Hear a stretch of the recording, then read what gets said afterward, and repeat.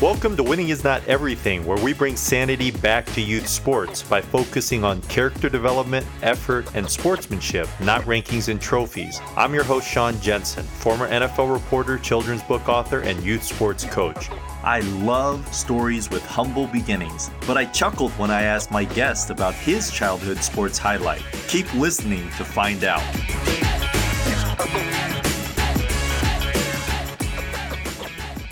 There's so much I admire about Bryant Harper. Sure, he's accomplished a lot in his young life, currently working as the strength and conditioning coach at football powerhouse Texas A&M University. Like many young people, Bryant had big dreams around football, and he faced many roadblocks on his sports journey. But he persisted and worked, and he always remained humble, which was evident by what he described as his favorite childhood sports memory, being a water boy. Of course, I immediately thought of the Adam Sandler comedy, The Waterboy. But Bryant explains why that opportunity was so important for him, and to me, it foreshadows his passion for helping and empowering others. In part one of our conversation, you're going to learn about Coach Bryant Harper's inspiring story, including how he got his foot in the door with the football team at Penn State University. Let's jump in.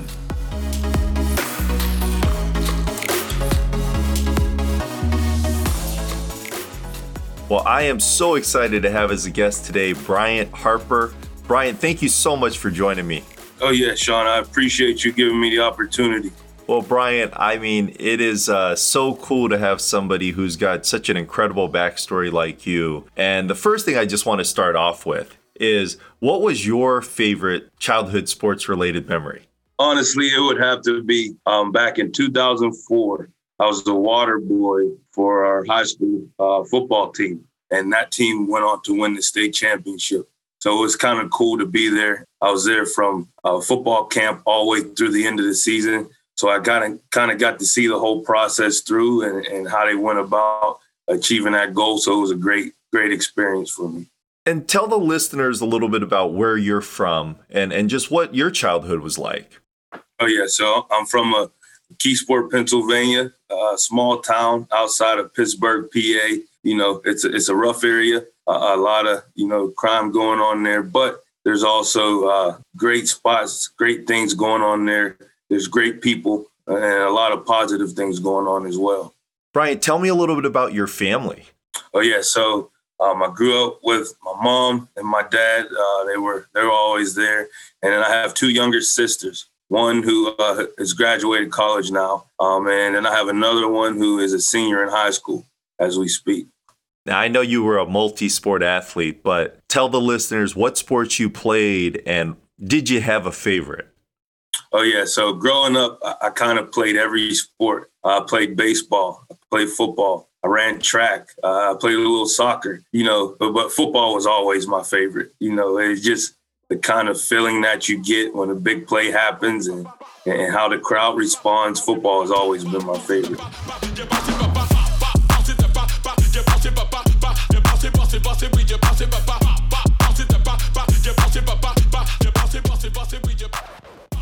What coach inspired and encouraged you the most when you were younger?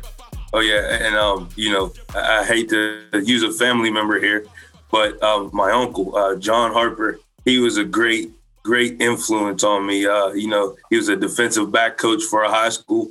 He was the one who allowed me to come and be a part of the team and kind of get to, get a different vantage point.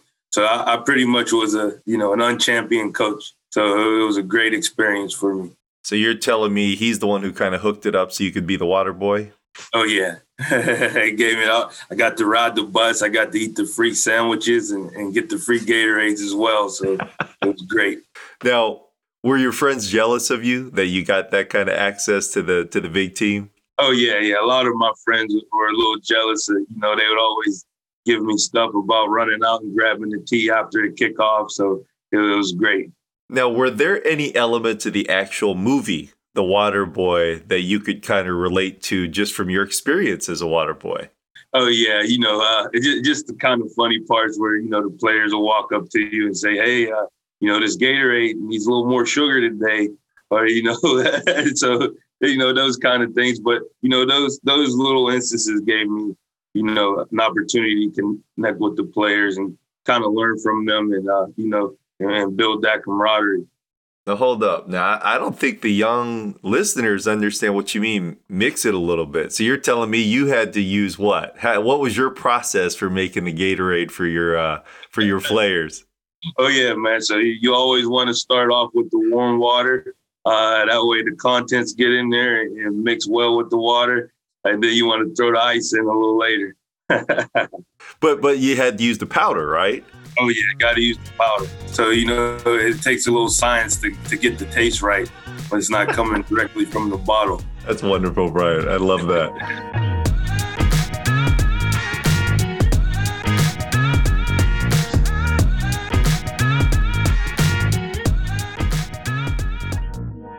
Brian, what's one thing you would tell your 8, 12, or 16-year-old self? I think the biggest thing is just to embrace adversity. I think when you're younger, you don't really understand when you're going through things. You're like, oh, why me? Why is this happening to me? But now that I look back on it, all of those things have helped me to be the coach that I am today and the person that I am today. So I'm appreciative for all the tribulations and all the rough patches that happen. Now, I want to get specific, though. What would you tell your 8-year-old self? Oh, yeah. I think I would tell myself to focus on myself, and then I'll take it back to football. I think, as athletes, you kind of always worry about what other people are doing. Oh, he's getting this accolade. He's getting this opportunity. But, you have to focus on yourself and trust the process because everyone is at a different point in their life, in their career, in their athletic journey. So you just have to trust where you are and make the best of it. That is such great advice. And what would you tell your 12-year-old self? I'd probably tell them to calm down a little bit. But, honestly, I would tell them to just be open to different things because, at that age, you're so set. Oh, I want to be a quarterback. I want to be a running back, but your coach may see something different in you that may help you to be successful later in your collegiate journey or in your high school journey. So I would just say is to not be too stuck on one thing. Try everything out. And like I said, so I think that's the thing I would tell my 12-year-old self. And then, of course, what would you tell your 16-year-old self?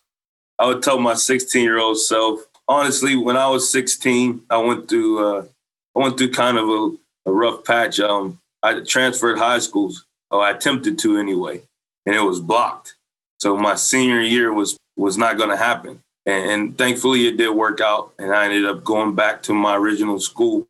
But, I would tell myself just to stay focused, honestly, man, and just trust the journey because, even when it looks like it's going to be over, even when it looks like, you're not going to get the opportunity, I found that it always works out. Some way it always works out.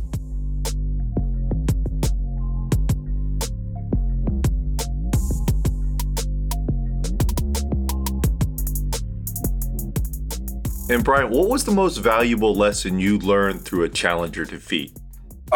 Really, and I go back to this, it'll be embracing adversity, that which requires a specific mindset. You can only see the difficulty of your current circumstance when you're in it. But you have to focus on the opportunity that will allow you to grow, and when you look back, you'll look back on it with gratitude. It'll allow you to learn, it'll generate critical thinking, and then it also builds character. And that's the biggest thing, I would say, is the most valuable lesson I learned. Brian, looking back, what was something you appreciated about your parents' influence on your athletic journey? I think the biggest thing I appreciate is that they never forced me to do anything. If I didn't want to play baseball that season, I didn't have to play.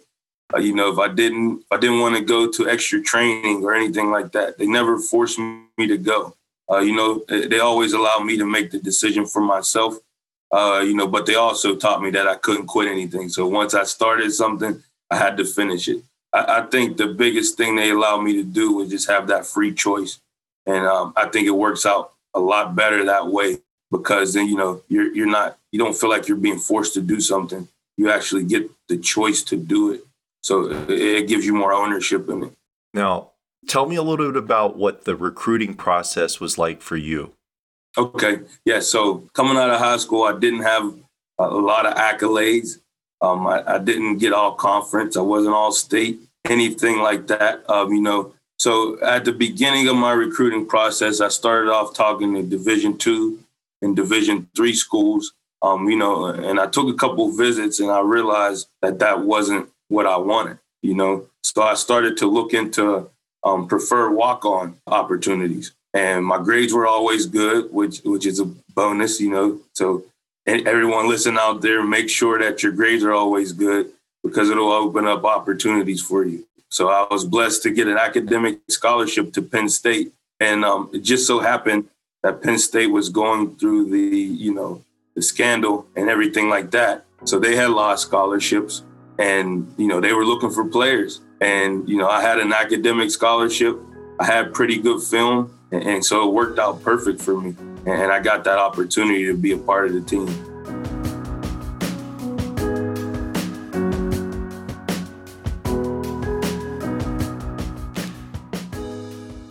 That's an incredible story, Bryant. And I just absolutely, love the fact that you weren't getting recruited maybe the way you wanted to, and you continue to persist. And then you provided yourself that extra opportunity through your academics. Can you provide our audience a little more insight into, you're at Penn State, but what was the process to becoming a football player at Penn State? I mean, how long did that process take? And what were some of the keys to getting that opportunity to become a member of the football team? Oh, yeah. So originally, when you're a walk-on, usually you have to try out, and then you go through that process to make sure you're eligible and clear with the NCAA clearinghouse and things of that nature. But in my case, like perfect timing.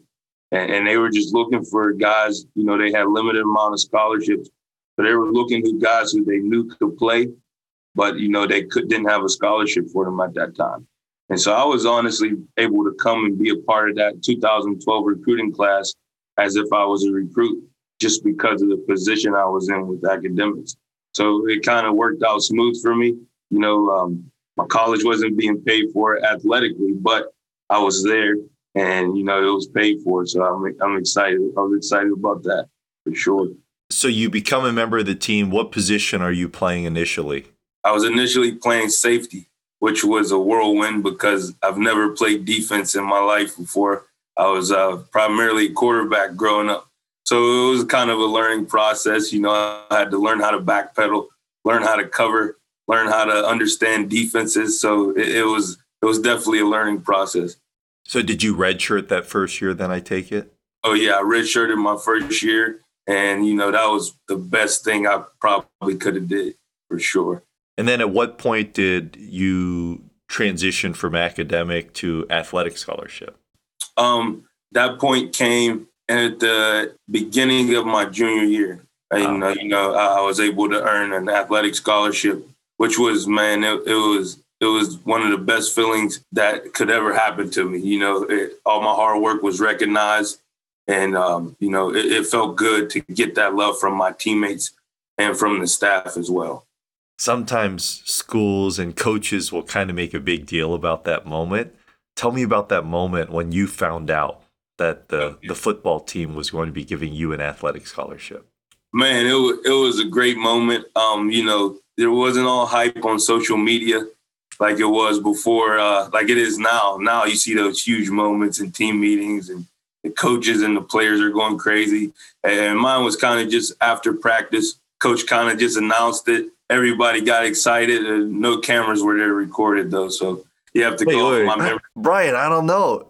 If there are no cameras and it's not on social media, did it happen? Are you sure you got an athletic scholarship? I would have to say that it probably didn't happen, according to the people today.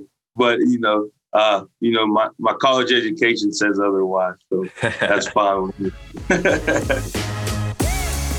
Thank you so much for tuning into this episode of Winning is Not Everything. Please make sure to like the podcast and subscribe to the podcast so you can immediately get the latest episode. If you have any comments or questions, visit my website, SeanKJensen.com, and go to the contact page where you can even leave me a voice recording.